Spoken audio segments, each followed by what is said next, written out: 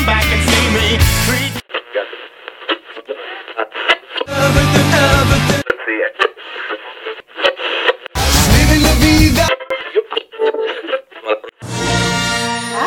Hi!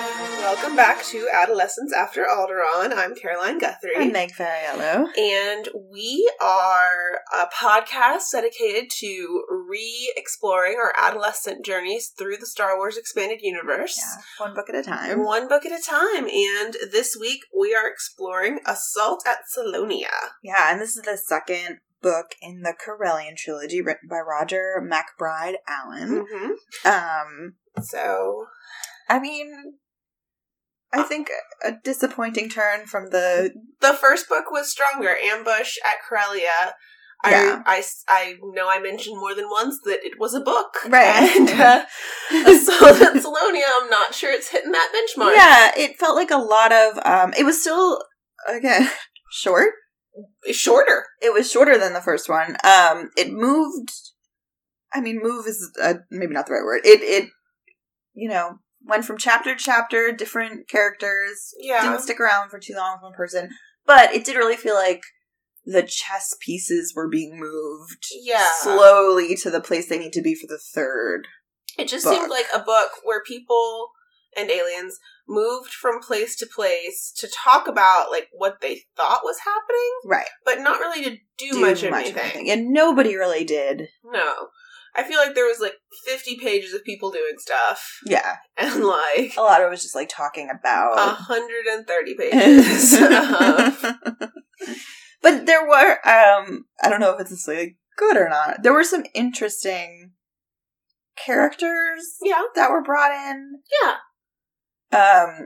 And sort of connecting it to other books in the Star Wars Legends canon that we have not yet met, who apparently are very important. Yeah, that's how we find them. We just stumble in. Yeah, and I think we need to talk about the most important question for me, at least after we recap the very basic plot of this book, is to talk about what love is. Yes. And not in, like, a grand... No, what is love? In this book. In this book and in the Star Wars universe. Because I think it's a question that we could have asked about a lot of books, and we were so distracted by other things that we didn't. But I think we need to have a long conversation about relationships and romantic love. Yes, what is love? Who feels love? How do you know when it's love? Does anyone know what love is in the Star Wars universe? Because I'm not so sure. I'm not convinced. Okay. So in this book, we pick up, like, very shortly after we leave off. So, Han and Leia are separate, have separately both been captured. Yes. By the Human League. Leia is on Corellia still. Right. Trapped. And Han is brought to a prison. Right. So Leia is imprisoned in the, like, villa or whatever where they were before. But Han is in, like, a more typical prison, and he's being held by his cousin, Thraken Sal Solo. Basically, so there's a picture in the background on the cover of this book. Google it. Yes. A picture... so Han is in the foreground, and there is in the background above his right above his head to the right, a picture of Thraken Sal Solo, and it is basically like a slightly aged Harrison Ford with a Tom Selleck mustache. Not a Burt Reynolds mustache, by the way. We were talking about how it's implausible that some people confuse. Apparently there are people who confuse Burt Reynolds and Tom Selleck. Yeah, and we were like, how dare. We're not okay with that. That was actually, that's the very first question in my notes is, why are they identical with 4 question marks? Yeah, I mean, I think that's a question to... Like, I'm not okay with it. To table, and... We'll have to come back. I mean, the soap opera, we talked a lot about how the first book brought in a lot of soap opera tropes and plots, and this book, I think, continues to do that. 100%. So let's just go through Han. So Han is kidnapped. He's forced as, like, sort of a ha-ha-ha for Thraken to battle a Salonian. And this is one of the 3, like, main alien. Right, and the Salonians are, like, they're, like, tall, they're physically imposing, they have really sharp teeth. Yeah, they're very dangerous, they're great fighters, and so Thraken was like, it will be hilarious, like, if Han is forced to fight a Salonian, and he, which is interesting that this is a thing that follows Han throughout all the sort of iterations, but Han can speak very basic Selonian, and Thraken doesn't think of that. And so Han basically communicates with the Selonian, and they sort of team up. She asks him, like, she says, like, do you speak Selonian? Just, like, lose as quickly as you can. Right. So I don't have to, and I don't have to kill you. It's funny because he still gets the ever-living crap beaten out of him. Like, unnecessarily. Yeah, like, that's not what taking a dive is. Like, let's make it convincing or something. So they form a friendship, and the Selonian, with the help of the Selonian, he escapes. Right. So Selonians are a tunneling species, and so he ends up... dig their way out. Should we just, like, go through his whole thing? I think so, yeah. So they dig out of the prison, and they go through, like, miles and miles and miles. Yeah, and they're very low. Tunnels. Like, Han has, like, very bad knees by the end of this. Like, the tunnels, the Selonians are very good at walking on all fours. Right. So they're very low to the ground, and so Han is basically, like, army crawling his way, like, through... Right. For hours and hours and hours. And so they go, and they eventually get to... and the Selonian is Drachmas, and she's being very sort of secretive about, like, what they're doing and where they're going. And Han's like, I don't know if I can trust her, but, like, I have no option but to trust her. Yeah, he has that inner monologue approximately 1,000. Yeah, at least 1,000, maybe 8,000. Right. And it's very clear that, like, from the beginning that he can trust her. Like, there's never a moment to doubt her at all. Yeah, she has very good intentions. Han has a weird paranoia streak in this trilogy, because he's also really weirdly dodgy about Mara Jade. Yeah, right. Yeah, he doesn't really trust Mara Jade either. Yeah. And, like, at this point, like... But, like, even though on site she was everyone's best friend, who you love more than anything in the world, when she was absolutely saying, like, I'm definitely going to murder Luke Skywalker. They're like, oh, you. We love you so much. Now, 6 years later, she's been nothing but helpful. I'm like, she used to work for the Empire. It's like... All right, guys. So they get to a ship that is piloted by another Selonian. Right. And they get on the ship, and they're headed for Salonia, but they don't get there because this other Selonian is not a very good pilot. Right. And she kind of blows out the ship, and they are initially stranded, but they actually meet up with Leia, and Leia doesn't get up to much. She and Mara Jade break out of... Yeah, so basically Mara Jade and her team up and break out of the prison, and that's it. What happens. They break out of prison, they get on Mara Jade's ship, they get off the planet, and they say, oh, that's Han. Yeah. And they go... And Leia feels like once they get off planet, she senses... she can force sense, like, that Han is around, that Luke is around, and does. So they go that. So they go pick up Han and the two Selonians. Right. So, let's see. I want to say Luke for last. Okay, let's see the kids. So the kids are, as we left them, we're on the Falcon with Chewie and the Drawl tutor, nanny guide, who's been helping their family. And the Drawl and his droid are like, well, we should just bring them to the Drawl home planet. I have family there. Like, this is, seems like the best option. So they go there, and they go visit his aunt, who is a duchess. She seems to be doing quite a Drawl. Yeah, very wealthy. I would like to know more about Drawl society. Yeah, they seem like she was a really interesting character that I felt didn't get enough. Yeah, I was really fascinated with her. Time. She like collects art and is like, Drawls are very mannered and very cultured. Have a lot of customs and social mores. And so, of course, because, like, she takes a shine to the kids. And, like, when she finds out that they're actually, like, the Solo children, she knows who they are. And the kids end up telling her about the object thing. The hidden hallway that they found initially in the first book. Right. And she's like, oh. I'd like to see if there's one of those around here. Yeah. And there is. Yeah, so the thing that they're sort of hinting at, and like the author's hinting at and dodging is there's this rumor. I don't know, we did talk about this in the first episode a little bit. Yeah, then I don't know if we talked about it or if it was just there. There's a rumor going around that Corellia, the system of Corellia, so the 5 planets, was actually like the way the 5 planets are aligned or came together makes people think that they might have been like artificially placed, that they are not that wouldn't happen on its own, right? Natural planets, and so finding these like hidden compartments and deep within the planets are sort of leaning us to the fact that like that might be, and like why and who. Right, no one knows. There throughout this whole book, and I was confused, and also I read this days ago, so I apologize. I took quite a while to get through this. I don't remember, but there seems to be like a sort of like man behind the curtain. So Thraken Salsolo is not actually the mastermind. Maybe we should talk about this really quick. So he has basically like, kind of like globbed onto someone else's plan. So he knew that these planets were being blown up. Stars, sorry. And sort of like took that to use it to his advantage as part of this human league, and claim that like he is the one who is controlling this, and he threatens the New Republic. He threatens Han and Leia and Luke because he knows these things are happening, saying like it's gonna happen again. Right, and that's like, why he like and they think that that's why he tossed up this interdiction field, so that the person who's actually doing it can't come.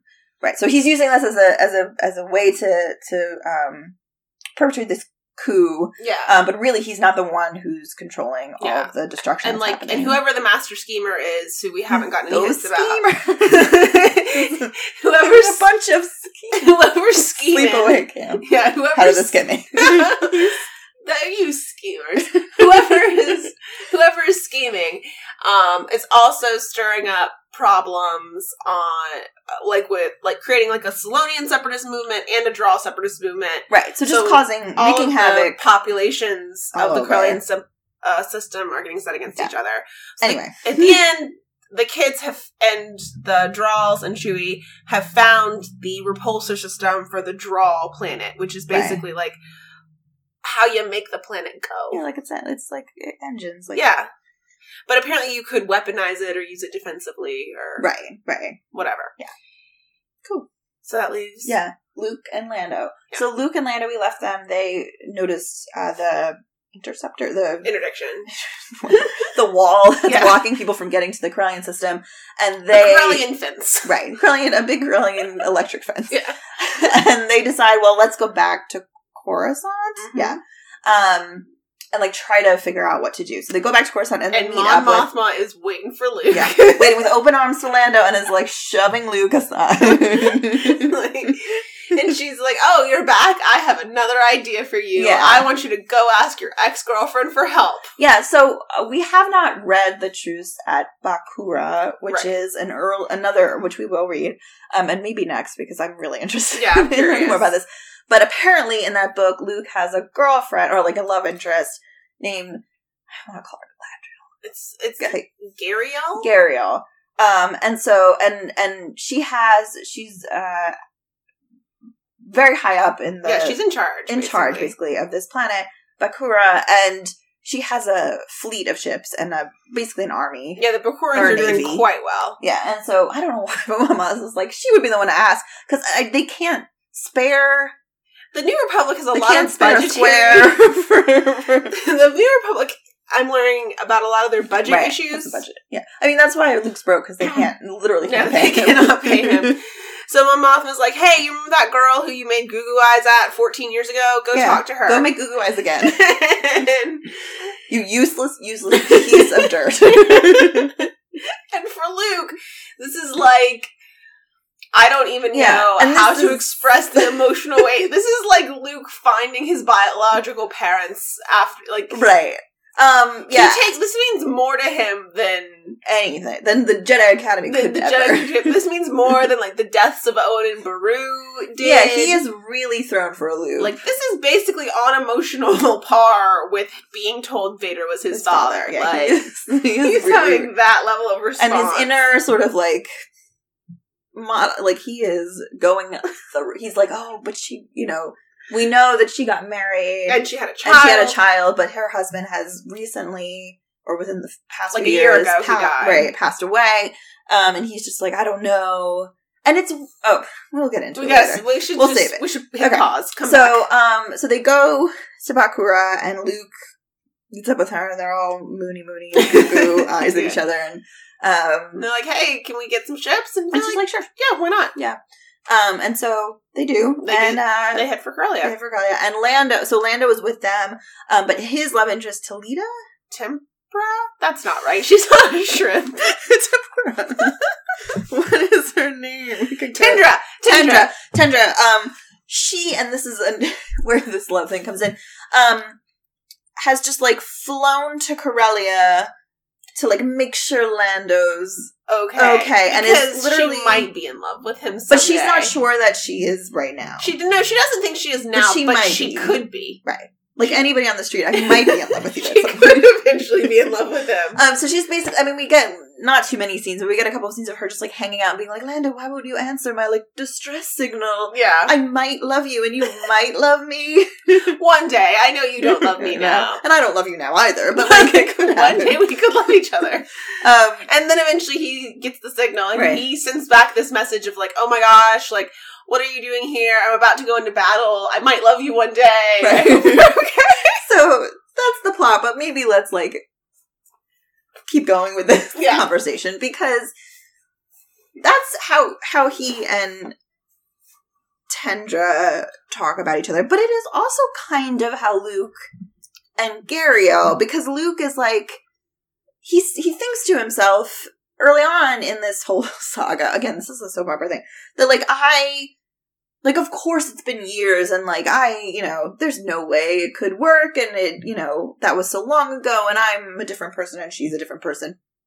But, no, and I mean, I wish I had marked what page it was, but there is a point where he's saying, like, he says something along the lines of, nothing ever happened between us. Yeah, nothing happened. Yeah, he says, like, nothing ever happened between us, but maybe if I had stayed at Bakura, something could have happened between us.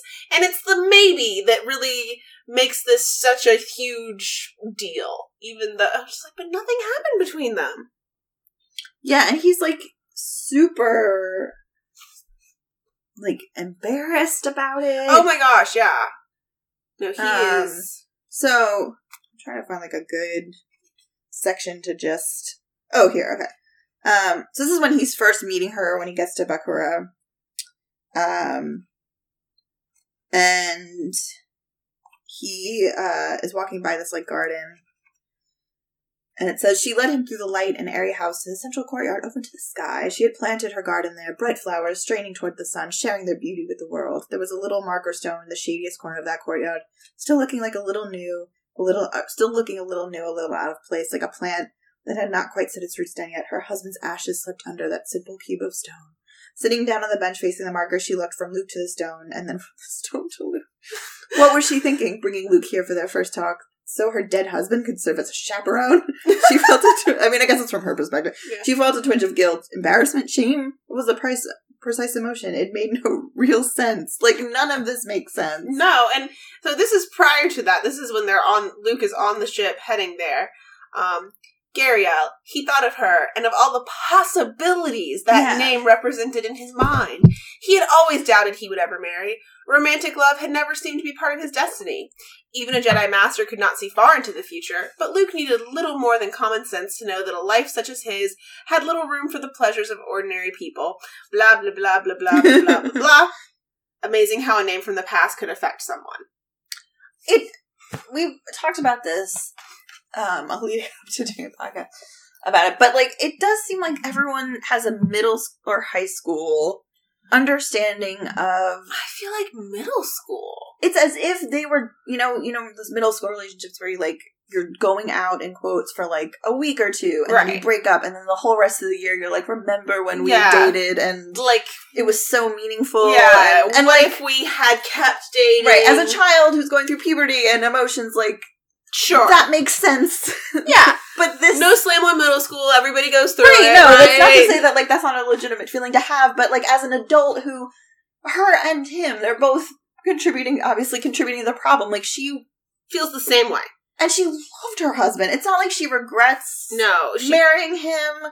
Like, she had a long relationship with this man, had a child. Yeah. And, like, this guy that she, like, nothing happened. Like, maybe had a kind of crush on. I mean, we haven't read that book. No, we haven't read the book, but they describe it as essentially like a missed connection.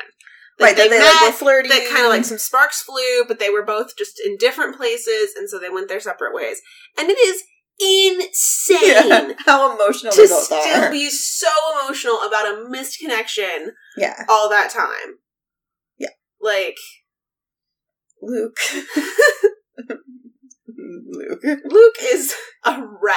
Yeah, I wanted Mon Mothma to be like, Luke, like, no. But this is just her further campaign to humiliate him. Yes, I guess. She's like, let's call your ex-girlfriend. Yeah. See how that works. I tried to find an ex-girlfriend, but it turns out you've never had a real girlfriend, so this was as close as I could get. Like, also, and I Googled what happens, and I'm, spoiler alert, I'm right.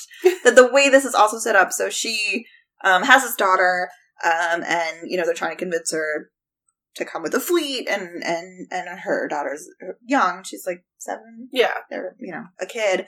She's like, I don't want her to go. Like, it's dangerous. Like, yeah, she could die. And Luke's like, I promise I will take care of her mom. Your mom will come out of this 100% alive. And I was like, there's no way she survived.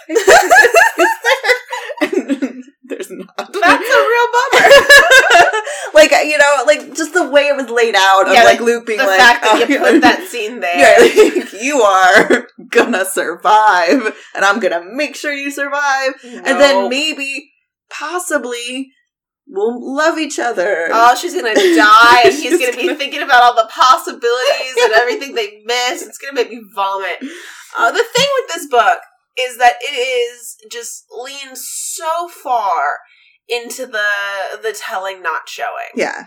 And it is just constant pounding away at how well these characters know each other. Right.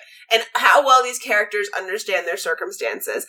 I mean, I felt like in the first 8 pages, I was told 64 times how well Han and Thraken knew each other.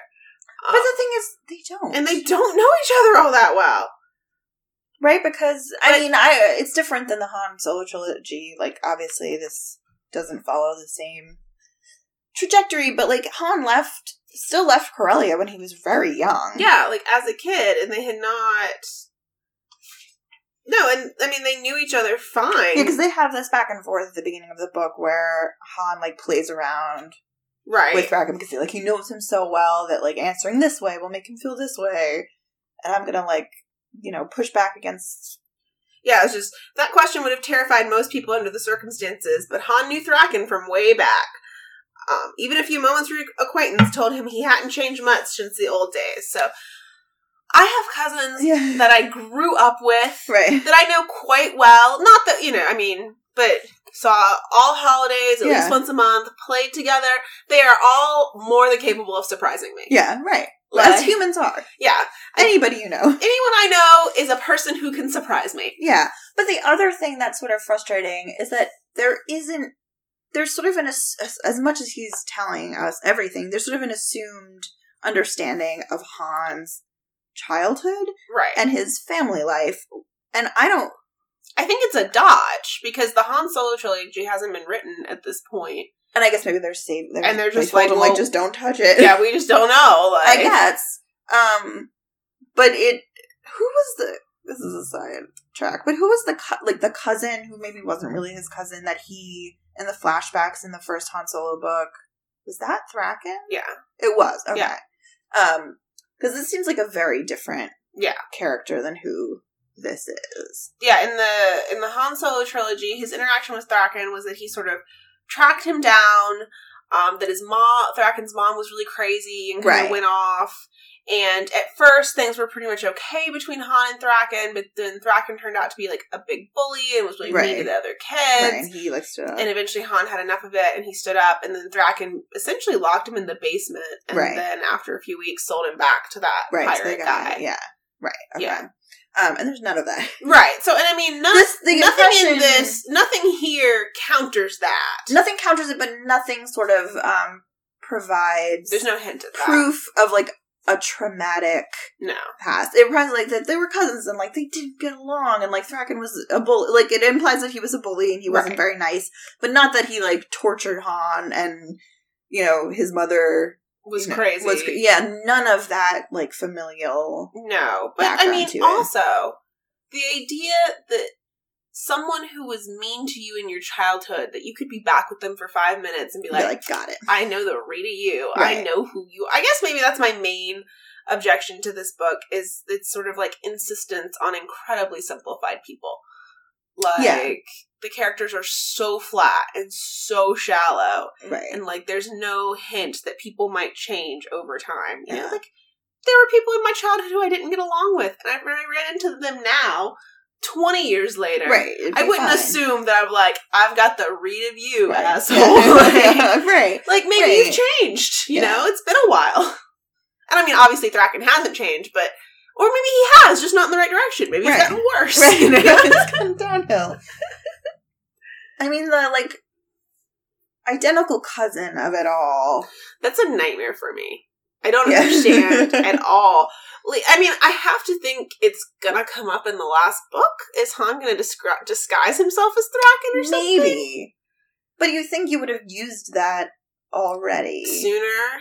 Because the voice is one thing. Like, you can have a very, like, you know. Yeah, no, me and my sister sound very similar on the phone. Yeah, like, I've been mistaken for my mom on the phone. Yeah, like, same. Like, you know, you can have a very similar voice and be related, but my sister and I do not look identical. No, and also, you and your sister probably sound alike because you grew up in the same house. Right. Like, talk to each other a lot and stuff. Right. It's not just, like, voices sounding similar isn't just in the frequency of your sound waves, but also in your cadence and your pacing. Right, like, like, you know, what you listened to when you were growing up. Like, so that, and that would be one thing, and they used that a little bit, but it was barely touched in the first book, but the kids are like, it sounds like our dad, but they, like, knew it wasn't. Right, it sounds a lot like him. But, I mean, he specifically says, Thraken is identical to him. Mustache. But with a mustache. And, like, some lines on his face. Mustache, a little heavier, and, like, more gray hair. Yeah. But basically... Did he just not feel like describing a new guy? I don't know. I don't know if that's supposed to make us think that, like, oh, this is what Han could have been if he had stayed on Corellia. There's just, like, no indication that it's what Han could have been. No, and it is so, like... Thraken is a lot... He seems, like, dumber and meaner, and, like, he has a drinking problem. Oh, yeah, they talk about how he's an alcoholic. Yeah, he's, like, an alcoholic, and he's really racist, and he loves the Empire, and... Yeah, it's a very, again, soap opera. You bring in an evil cousin or an evil twin, and you just put a mustache or a wig on them, and you're saving money. Yeah, and you're good to go. Actor. And that's sort of what it felt like. And that would be interesting if it was commented on or meta in some way. Anything, but it doesn't mean anything. No, it doesn't mean anything. It's just like, also, this is a book. You have the budget for as many characters as you want. Right. Which I'm not sure I suggest adding more. But no, it's busy. And at a certain point towards the end, because early on it seemed to alternate perspectives sort of by chapter. We have like a Luke chapter and then a Han chapter. And by the end, tumbled. Yeah, it got faster and faster. Yeah. And by the end, every chapter had a section for everyone. So it was just like 2 or 3 pages each. Yeah, for each person. It was getting a little bit frustrating.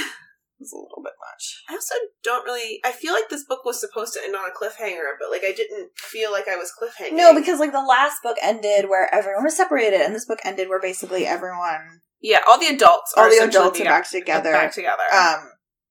And so you don't really get a sense of, a nail-biting. How are they going to get out of this one? Yeah, I think it's, more abstract. The Solonians had discovered the repulsor in their planet and used it to shoot at something?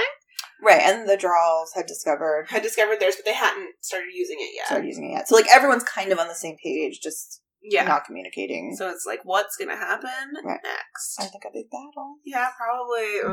It's never the best for us. I guess.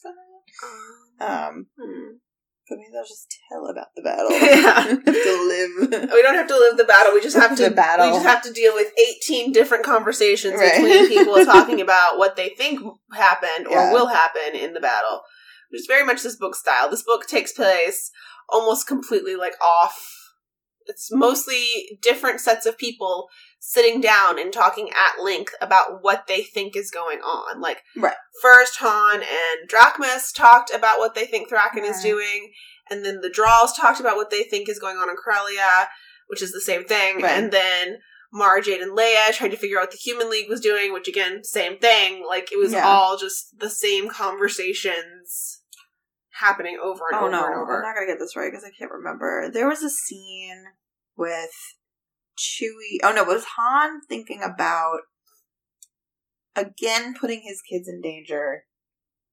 Oh, because he was like sending. Cut all this out.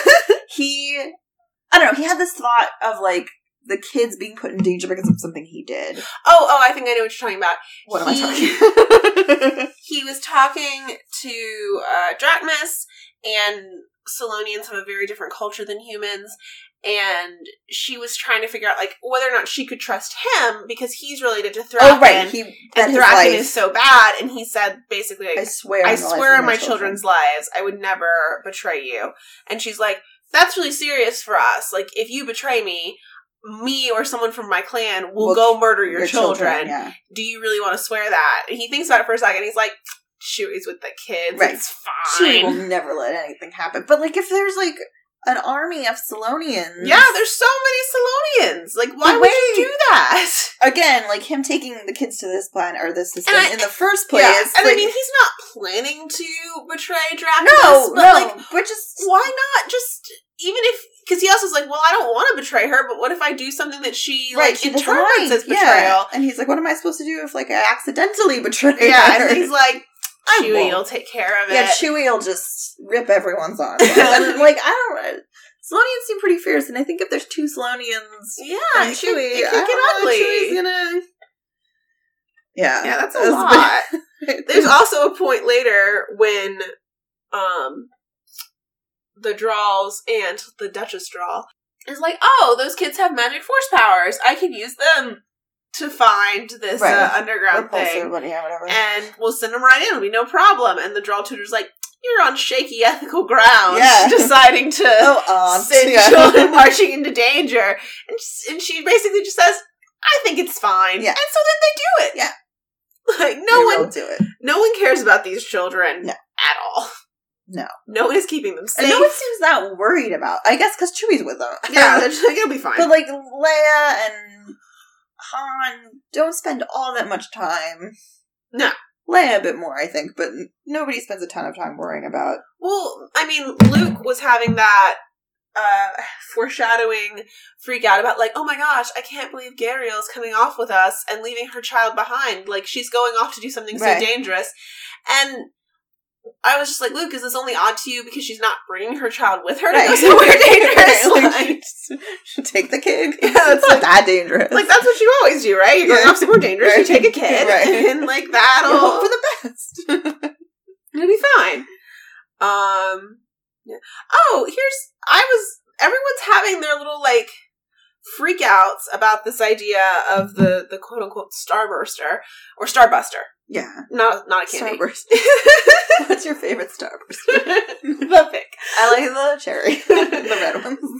So the pink and the orange. So everybody's freaking out about the Starbuster and like, how on earth could you blow up a star? That's insane. You had a Sun Crusher 6 years ago. You had a Sun Crusher. You've had 2 or 3 Death Stars. Like, it is... Like, how does this keep impressing you people? Yeah. Or how are you always surprised when someone's figured out a way to do it when everyone else has figured out a way to do it? There's no way. How could you blow up a star? Yeah. It's like, we've blown up 8. Everything. Yeah. Yeah, we've blown up so many planets. We've blown up tons of stars. We've blown up so many things. Right. And you blow up one of the things that can blow up something. Someone else has another one, just wreck it in the back.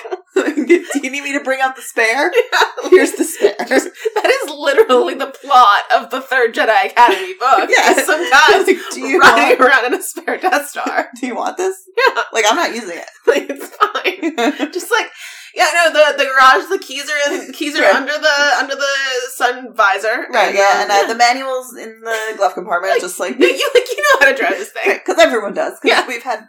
So many. Why does somebody should at least, I mean, I know they don't have phones, but someone should like send a letter to Kip Duran and be like, hey, buddy, what have you been up to? Not to be insensitive, but have you heard anything about stars blowing up? Because you were kind of our guy for that. Right, yeah. You were the guy.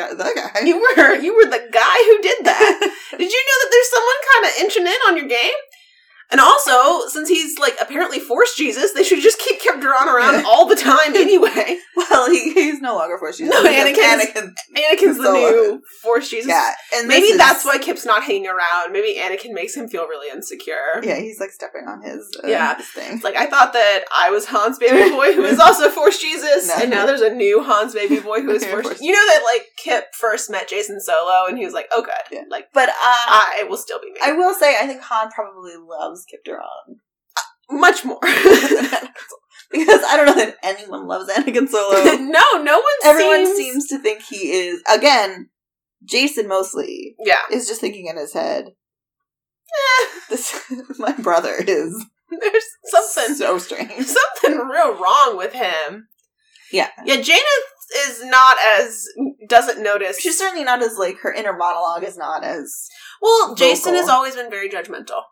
That's true. That is the one consistency, I guess, of Jacen Solo is that he's very negative and judgmental about other people. Judgmental. But yeah, and there's a lot of scenes with Anakin and the Duchess. Yeah. Where she's just like, oh, you... Yeah, you baby weirdo. Yeah. How did you do that? I don't know. Yeah. I just did. No, Anakin is just a combination between uncanny and obnoxious. Like, he's never charming. He's never cute. He's very off-putting. And I don't think it's purposefully done. Like, I think we're supposed to think he's like, oh. Yeah, but he never does anything cute. He's never sweet. He's just sort of bratty or magic. It seems like my impression, and this, again, read this a couple days ago, and it's late when we're recording this. But my impression was that, like, if the twins and Anakin are in a room, right? Yeah. The twins are, like, sitting around, you know, playing with something, talking through a building, right? And Anakin is literally just sitting in the corner staring at the wall, and then once in a while he'll, like, pipe up with something that makes no sense, but in a few days, like, comes to fruition. Yeah, exactly. Like, that is the relationship between... No, Anakin is in the corner like Blair Witch. You're just, like, staring at the wall. And Heather with a camera. Like, and then every now and then, he'll say, like, in 3 Galadriel days, they come. Yeah. And Jacen will be like, what's a Galadriel day? And Anakin will be like, don't know. Yeah. Just know it's 3. Right. And then Jacen will be like, oh, everyone's got a weird brother. You know how brothers are. Yeah. And nobody is watching him. Nope. Nobody is making sure he's okay. I mean, none of the kids, really. But. No, at this point, Jacen and Jaina are watching Anakin. Right. Like, I think the drawl says, like, yeah, they've basically been raising him. They're independent students. They've really blossomed as his caretakers. And they're 8. Yeah, they're 8-year-olds. So they shouldn't be parenting a 6-year-old. Their 6-year-old brother. Yeah. But it does seem, I mean, the drawl seems to be doing, in this... He's making the best. He's making the best of a terrible situation, and is certainly trying to be as responsible as he can for these kids. Yeah, who are not his. He did not sign on for this. No, he's not getting paid for this. No, there's not enough overtime for this. Yeah, but yeah, nobody is parenting these children. No, and Anakin needs a lot of care. They just need, like, structure. Yes. Why won't anyone give these children a routine? Right, and just say, like, you know, I also. These kids' whole lives are, like, adults in one room being like, go play, and then they go to a different empty room and are like, oh, we could break something. Right. As much as I, you know, young adolescent, reading these books, like, loved the books that Jacen, Jaina, and Anakin were in, because, like, that's, as a kid, like, I was most interested in what the kids were doing. Yeah. Like, it as an adult, it makes sense to be like, okay, these are important characters in the sense that they are important to the main characters, but they are children. Right. And so, like, it makes sense for them to be introduced at the beginning. We're at home, we're having dinner. Parents are going off to do something, and they are staying home so they can keep in their routine with school and, you know, keep up with their studies. Or Nightmare Nanny Droid or whatever what you have you. A trusted friend who's watching them, and they are not there when all of this is happening. Like, you don't need to... But it's the same critique I have of, like, we need to get all the characters in here. Like, we can have a book where, like, Luke isn't involved in Han and Leia's... Well, like, the last chapter of this book brought in Wedge Antilles, who we have seen in the Rogue Squadron. hide nor hair from in the first 2 books up until... Right, like, we don't need to see everybody do, like, a pop-in. Yeah. Poppins. Watch out for the poppins. Watch out for the poppins. Like, we don't need everybody to, like... swing that. Yeah, sneak their head into the pages and be like, oh, I'm still here. It's like a Marx Brothers stateroom scene. Everyone's just like... Which is, I mean, it's still true of Crystal Star in some sense that we have, like, the 3 main characters, right? Right. But Crystal Star, I think, did such a better job of, like, there's no Lando, right? There's no Wedge, there's no Mon Mothma, like, right. It's not that those characters aren't important to the characters, right? They but you are. don't need everybody to show up in every arc. Right. I mean, why, we could, I don't know, maybe we feel like we're repeating ourselves. You could just have a book of, like, just Leia, like, going through a day. Yeah. And, like, something goes wrong, right? Something happens, but... And, you know, she probably does, like, talk to Han at some point, and maybe she, like, touches base with Luke, but we don't have everybody just cramming in, especially when you're trying to introduce new characters. And that was what I was getting so frustrated at the end, when it was switching perspectives, like, 5 times per chapter, because it just felt hectic. It felt like it was taking... Like, nothing was happening, because you kept switching perspectives. You weren't with anything long enough for anything to happen. That's also, like, we haven't gone back to talk that much about iJedi. But that is one thing that I do appreciate about that book, is that it did try something different when it was like, here's a character that you've never heard of, who is, you know, part of the story, you know, and we did have that critique of, like, the sort of fan fiction-y, like, putting him... It was a little too self-insertion, Right, but it was really refreshing to have a perspective from somebody who isn't necessarily 100% connected to these other characters, and who is, like, free to be critical of them, right? He also ripped Luke a new one a few times. God help he and Mon Mothma got together. Right. But, like, to not have to rely on the fact that, like, oh, well, the fans want to see Luke and do, you know, Jedi stuff, and they want to see Han, you know, be in Harrison Ford action. Scruffy and getting knocked around. Right, and they want to see Leia, like... miserable. Be a badass and do politics. Like, we don't need to see all of it. Like, you can have a book where... you know, we follow one character. And it makes room, I think, for, you know, if we want to, like, flesh out Thraken, like... Yeah, I mean, he never came up again after, like, the first chapter. I'm sure he'll be back, but it was such a... Maybe he got plastic surgery to look... like Han. Like, he wasn't always identical. Yeah. He looked like him, but he was like, you know, dad, cousin of mine is, like, and I mean, so handsome. Even siblings, you know, aside from twins. Right, identical twins. Even siblings aside from identical twins. Siblings could look extremely similar, but almost never as similar as Han and Thraken are being described. No, they're identical. They are. It is as if they're looking in a mirror, except the mirror has a mustache tape. They're doing that, like, mirroring, you know, exercise. Yeah. But, like, cousins? Well, that is a soap opera. Like, that is in Twin Peaks, which the original Twin Peaks show, which parodies soap operas, like, there is a character who it looks identical to Laura Palmer, who gets murdered in the beginning, and that is her cousin, and she is the same actress in a brunette wig.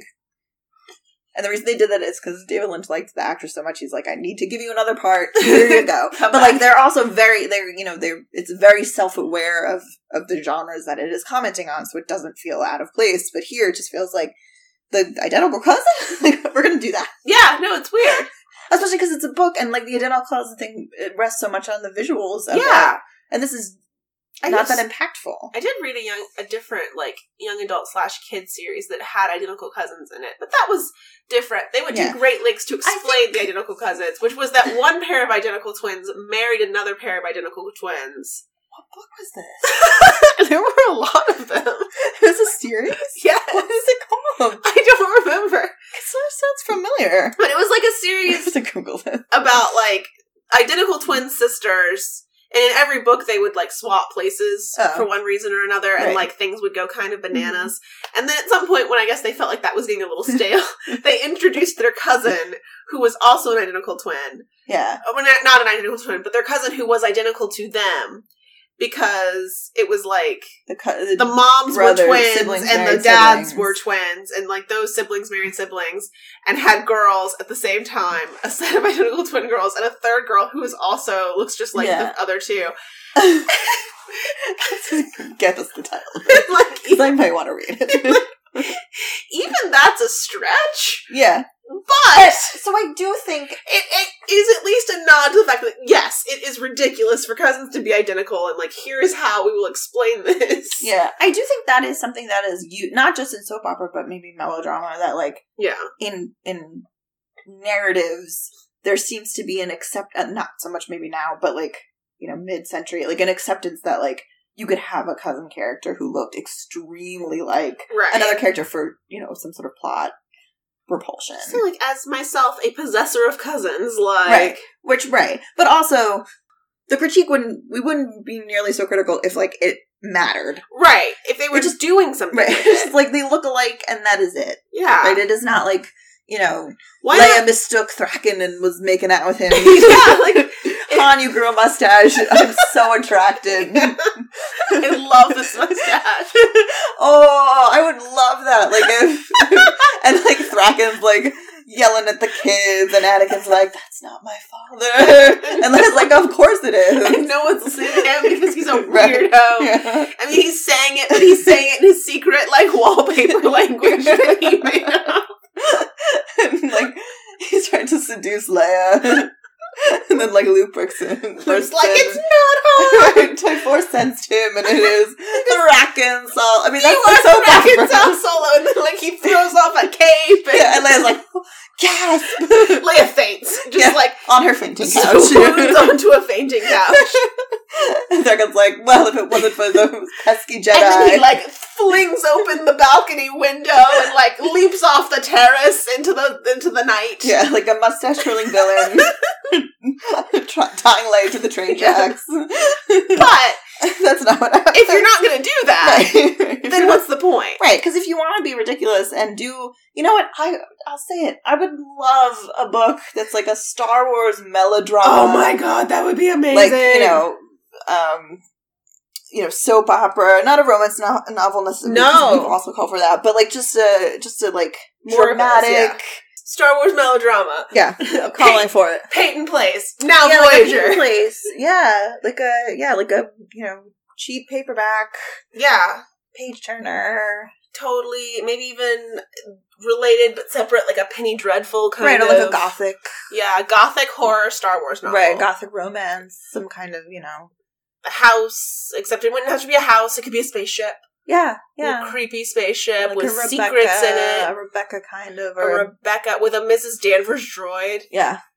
A Danvers droid. I'm all for it. A Danvers droid. Yeah, like that, and right, it doesn't necessarily have to be the characters we know. It could be sort of tangentially related. Yeah, it's just like the identical with a mustache. It's just doesn't be getting me anywhere. Right. It's just an interesting thing just because it's an interesting, like... Yeah. Just something for the illustrator. Yeah. Which they don't even... Yeah, and Han and Leia in this book, like, barely remember that they have children. Yeah. There's, like, a moment where Leia's like, I should go find where my kids are. And Mara Jade's like, you're useless to them. And right, Leia says, you're right. Yeah, all right. As a parent, as a parent, I agree. Yeah. They should be left with strangers in this troubling time. Zadral is a better caretaker in this moment. Oh, much better. Yeah. Oh, yeah, Mara Jade. She was another one who was constantly explaining, like, why she wasn't trustworthy, and I just wanted her to shut up. Yeah. We get it.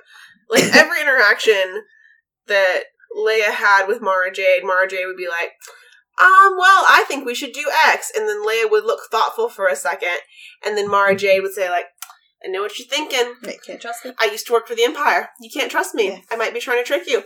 And you're right. You can't trust me. I'm not trustworthy. Right. But you know what? I can't trust you. Right. You might be planning to betray me. You might do this. You might do that. So what are we going to do?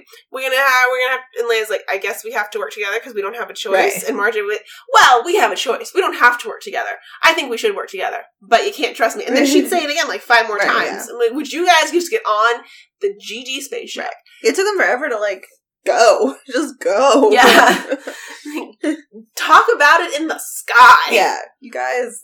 Yeah, and Han was super suspicious of Drachmis, even though there was never... Yeah, and he seemed to get progressively more suspicious, even though, like, they were becoming better friends. Yeah, she never did anything shady, even for a second. Han is, like, weirdly twitchy in this book. In this series. But it may be that, I mean, he's had minimum 4, like, traumatic blows to the head at this point. Been beating the crap out of him since book 1. So he might... there might be something wrong with him. Yeah. It's like in True Blood, when Jason... that's his name, right? Yeah. Like, there's too many Jasons. Jason Stackhouse. When Jason Stackhouse starts seeing, like, his dead parents telling him to do crazy things, and he's, like, really rude to Jessica, and then the next day she's all sad, and he's like, oh, no, like, I had a concussion. Right. Like, I just was being crazy. Yeah. And she's like, should you go to the doctor? And he's, no, I've had a bunch of concussions. And that's just basically Han. Yeah. It's like, oh, no, like, I had a concussion. It was making me paranoid. Yeah, but it's fine. Yeah, I mean, it's paranoia, but doesn't lead... Like, it's not like he's, like, you know, betrays her or... No. You know, just acts on that feeling of mistrust. It's just like, I don't know if I can trust her. And then by the end, he's like, I trust her. Yeah, or maybe even he doesn't. I don't know. Yeah. Just does a lot of talking about how, like, don't know if I can trust her. Yeah, you can trust her. Like, from page 1 of her showing up, she seems like a very trustworthy. She's been nothing but on the up and up. Right. She's been nothing but just straightforward. Yeah, and giving a lot of benefit of the doubt and saving your life multiple times. Yeah, I think we should trust her. Yeah, let's trust her. Yeah.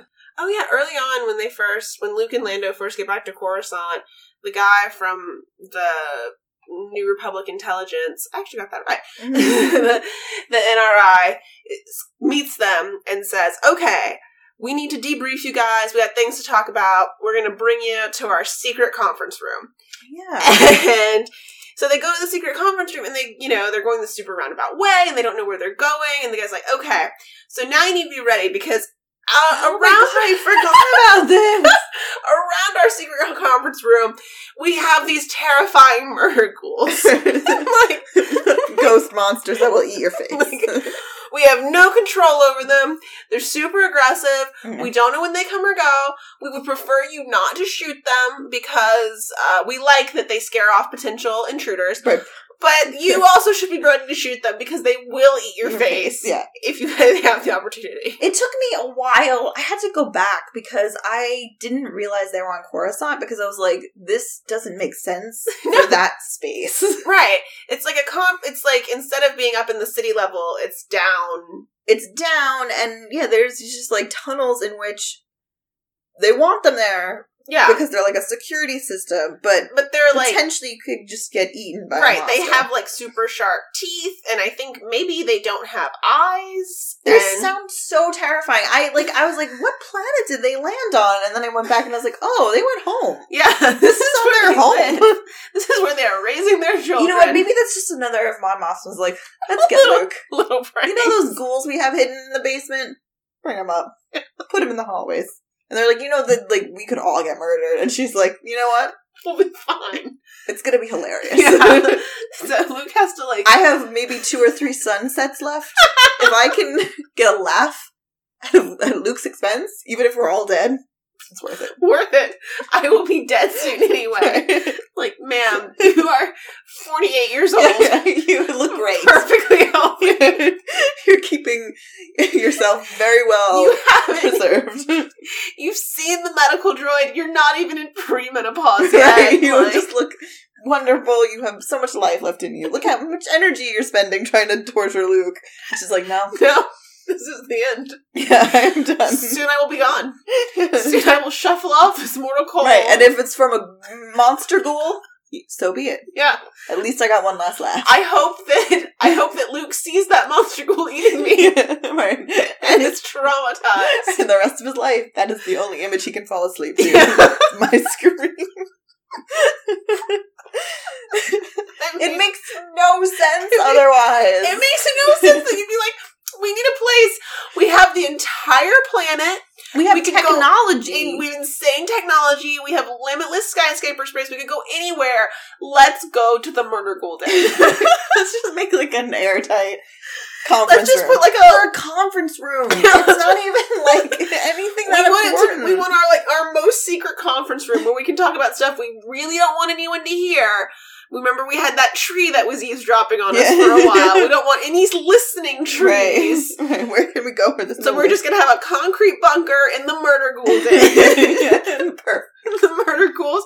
They weren't bothering anyone. This is just an invasion of their habitat. Yeah. What do they eat normally? I mean, I'm sure they're carnivorous. But yeah, there's probably like creatures and stuff down there. Yeah, maybe they eat hawk bats. Yeah. Maybe there are no murder ghouls. It's just an elaborate ruse to scare Luke and Lando. Like, Mama's like, this will be hilarious. Just tell them that there are murder ghouls. And just, like, do it really convincing. Well, Luke has to, like, and then, like, they get down there, and the door is just covered in murder ghouls. Luke has to, like, use the force to move them aside. Ghouls, yeah. Because he looks back at the NRI guy, and the NRI guy's like, I don't know what to do. I've never seen this many murder ghouls. These guys dressed in costumes. Like, it's Halloween. I hope that's what it is. And they're just like, woo! Luke's, like, terrified. And Luke's just, like, really scared of ghosts. As much as he, like, has dealt with Ghost Jedi, he's like... But murder ghosts, that's a whole different situation. Yeah, and Mon Mothma knows this. Yeah. She hired a bunch of actors from Coruscant to dress up as murder ghouls. That makes way more sense than the idea that they would build their conference room in the murder NRI guy. Like, just be really convincing. Yeah, like, you have to sell it. Like, that guy's not an NRI guy. Like, he's another actor. They're all a bunch of actors who were hired to scare Luke. Yeah. Could be. Makes sense. Yeah. I buy it. Than anything else. Yeah, I definitely buy it. Yeah. I guess that's it. I don't really got anything else. I think we chatted this book right up. Yeah, and so we'll be back soon. We'll be back with what's the next one called? Showdown at Centerpoint. I was about to say verb at location. Yeah, it's Showdown at Centerpoint. And that's the last one of these, and then figure out what we're moving on to next. All right. Well, thanks, and we'll talk to you soon. Bye. Bye.